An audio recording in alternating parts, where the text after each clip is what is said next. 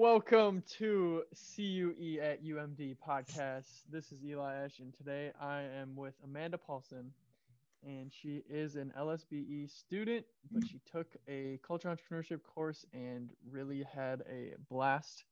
And I would like to know just a little about yourself and your academic background and how you found yourself where you are today at UMD. All right. Well, I guess my academic history started at Lake Superior College. After I graduated high school, I kind of knew the route that I wanted to take was accounting or in the financial field. But I decided to go with accounting because it's really a versatile major, I would say. Like, you don't have to just be an accountant to do so.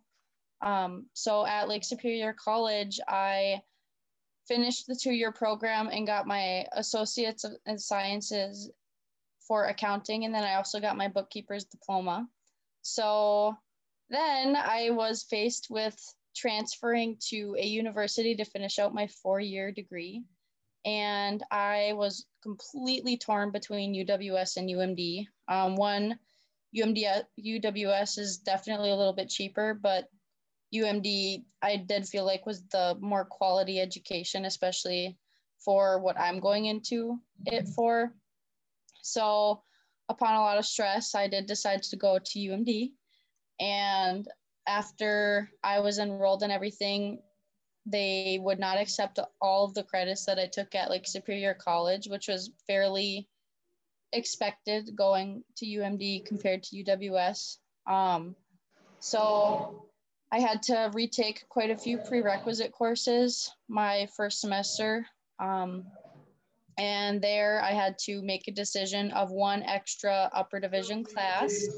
And I picked the cultural entrepreneurship class because it definitely interested me on a personal level, but also felt like it was something that I could branch out on and actually learn something useful for the rest of my life and probably the rest of my academic career. So, you took 3001, which is Foundations of Culture Entrepreneurship 1. And that's the course where you come up with an idea and you try to build like a business out of it, essentially. Mm-hmm. And what did you come up with?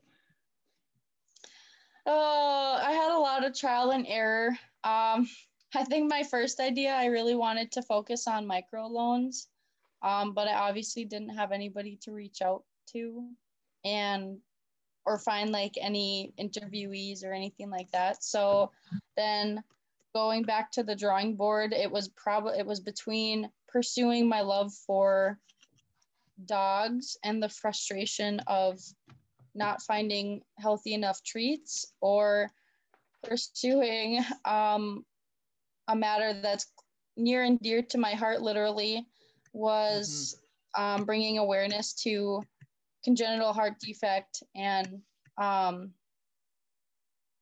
of focusing in on that. I think I can't remember exactly what the specific idea was, but it kind of sprouted from a heart procedure that I had in September 2019, where I had a congenital heart defect that was a little over an inch in my heart that nobody found until I was 19 years old.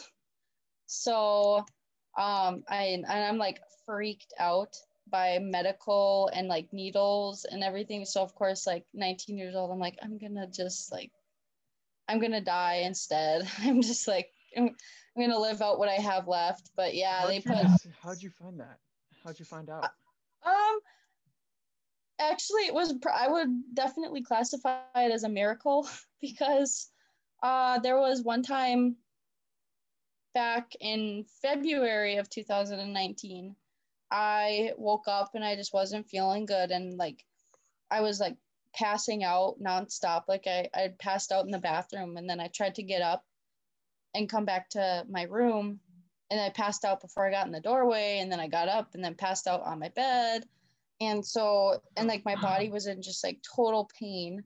So my parents rushed me to the emergency room, and like everything just kind of went really weird from there because they couldn't figure out what was wrong with me at all. But I do remember I was like sitting up, like just sitting up in the bed, and they couldn't find a pulse on me. But I'm like like sitting right there, like awake, and nobody could find a pulse. I was freezing.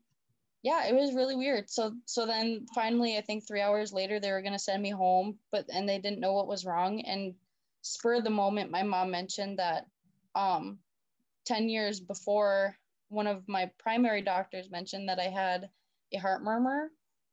So the ER doctor just said I would get that checked out.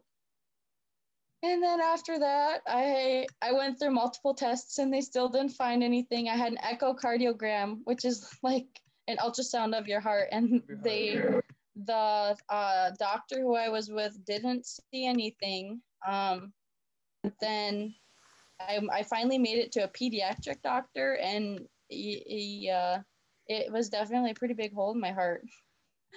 Yeah, it was a really long year. Yeah, dang. Well, after we got a little personal insight into your life, so like, what are some similarities that you have like been able to notice between the Q course and LSBE courses? Were there any similarities, or is it just totally on another scale different?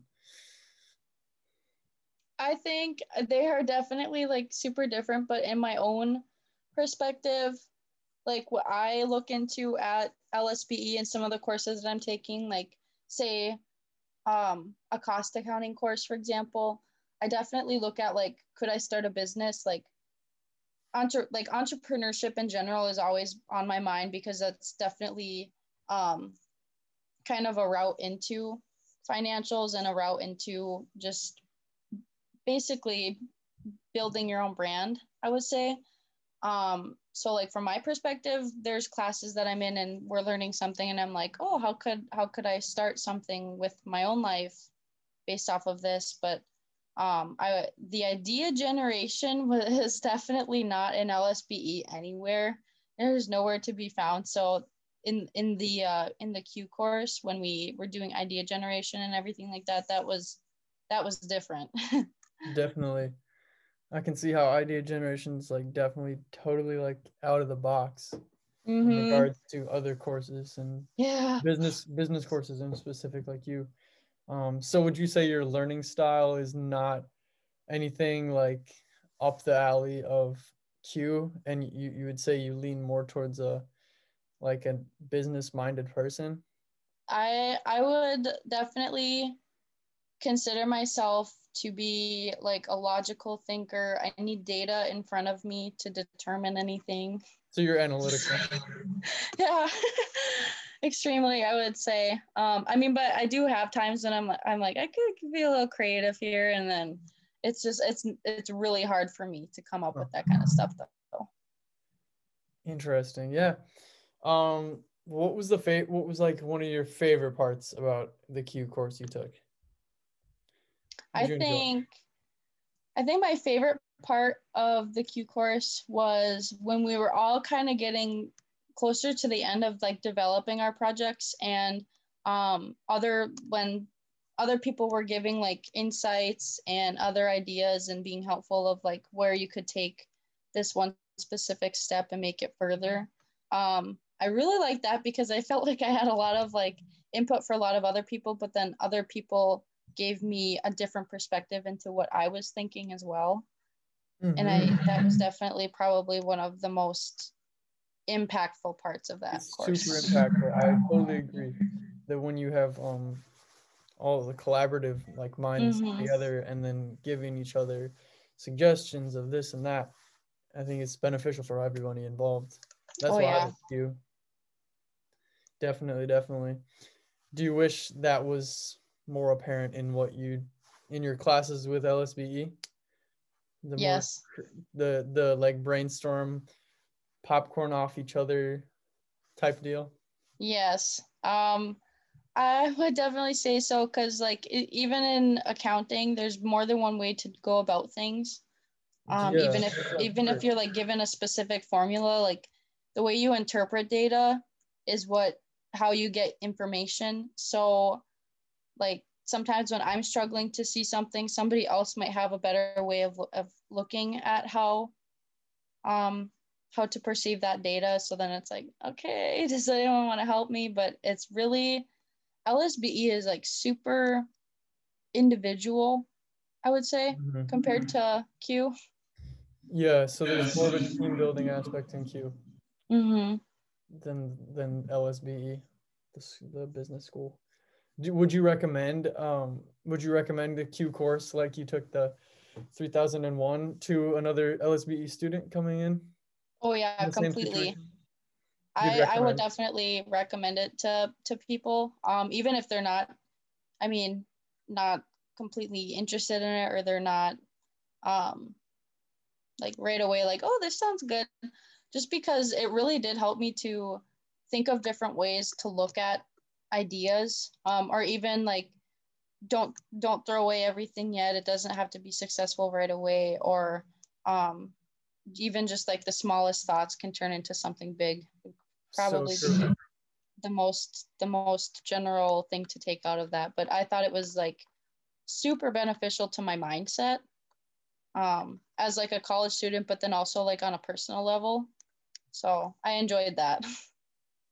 Yeah, what like qualities would you take away most from your experience in the cultural entrepreneurship field? Kind of what would you take away, your biggest takeaways going forward?